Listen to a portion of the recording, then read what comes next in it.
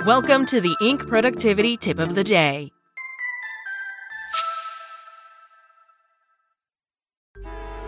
Traffic jams, tailgating, pile-ups.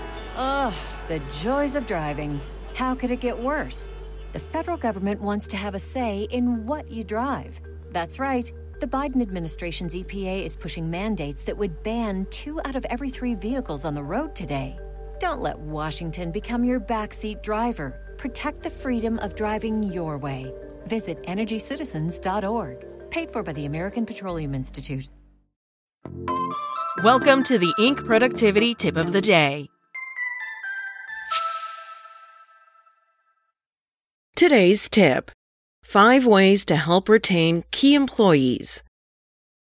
Another way to describe key employees, according to Kathleen Serrata, Vice President of Business Owner Solutions for Principal. They're the critical talent that tends to differentiate your business. They may be top managers or an employee with specialized knowledge, such as a data scientist. Key employees may be the people you can't afford to lose, whether for business today or your next generation of leadership, perhaps as a successor. Because of key employees' importance, strive to be as unique as they are with your strategies to retain them. This critical talent is focused on a bigger picture, Serrata says. They want to understand your total compensation package. This means getting more creative with retention tools beyond salary alone. Key employees represent a growing share of the overall talent pool. According to the 2023 Business Owner Insight Survey by Principal, 98% of businesses have at least 1 key employee, and 39% have 4 or more key employees. Strong growth compared to 15 years ago when only 18% of businesses had so many. Here are 5 ways to help retain key employees. Start by acknowledging the curiosity, drive, and restless creativity of many key employees. They want to learn, improve, and often add leadership responsibilities. If their career growth stalls, they may hunt for a new employer. Hot fields, such as information technology, can be particularly vulnerable. You can address this by outlining clear trajectories for every role in your business. Include both leadership and individual contributors, because not every employee aspires to be a manager.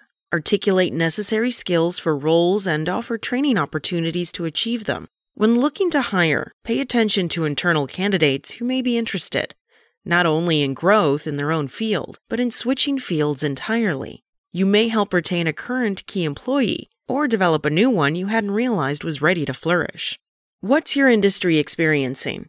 And what are other small businesses going through when it comes to retention? Reach out through professional associations and local groups so you can find out what's working or what isn't. The broad trend shows increased competition. 87% of business owners now offer key employee benefits, compared to 74% in 2017. And most owners, 55%, want to offer more benefits to key employees. One idea: if you're a business with fewer than 500 employees, the Principal Benefit Design tool can help you compare your employee benefits to similar businesses. Think about additional tools available to you beyond salary, Serrata says. Bonus plans and other incentives can help create a more competitive and compelling compensation package.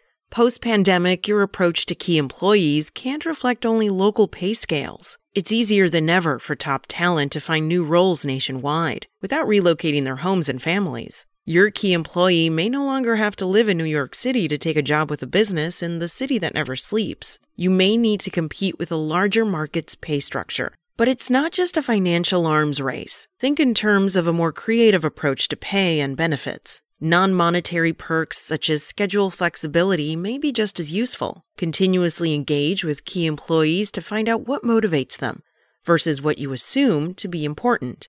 Design your retention strategy around the former, not the latter. Serrata often talks about the R's of retention. In addition to the familiar progression of recruit, reward, retain, and retire. For key employees, she also likes to focus on what she calls restoration. Income limits often prevent a top executive from deferring as much savings into a qualified retirement plan as they'd like.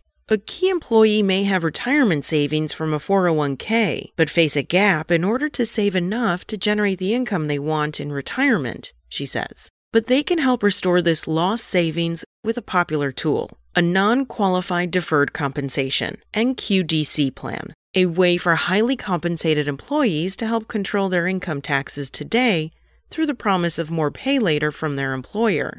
Mark Zimmerman, Chief Financial Officer for commercial construction contractor Baker Group, says that a NQDC plan was easy to implement for his company's leadership. It just enhances the benefit package, adding more flexibility and another level, he says. And it can be employee-funded. Statistics also show the popularity of NQDC. Among employers offering the plan, 66% say it's a valuable retention tool. Similarly, 60% of employees say NQDC is important when deciding to take a new job. Don't overlook one of the best retention tools of all, company culture. A toxic culture influences attrition 10 times more than wages and salaries, according to research by the MIT Sloan School of Management. That's one big reason you want a healthy culture and inclusive workspace, offering a clear mission grounded in strong, supportive values. People want to work in an environment of trust, Serata says. They want to feel free to broadcast their authentic selves and dig into really meaningful work that aligns with their values. This is only truer for key employees, she says,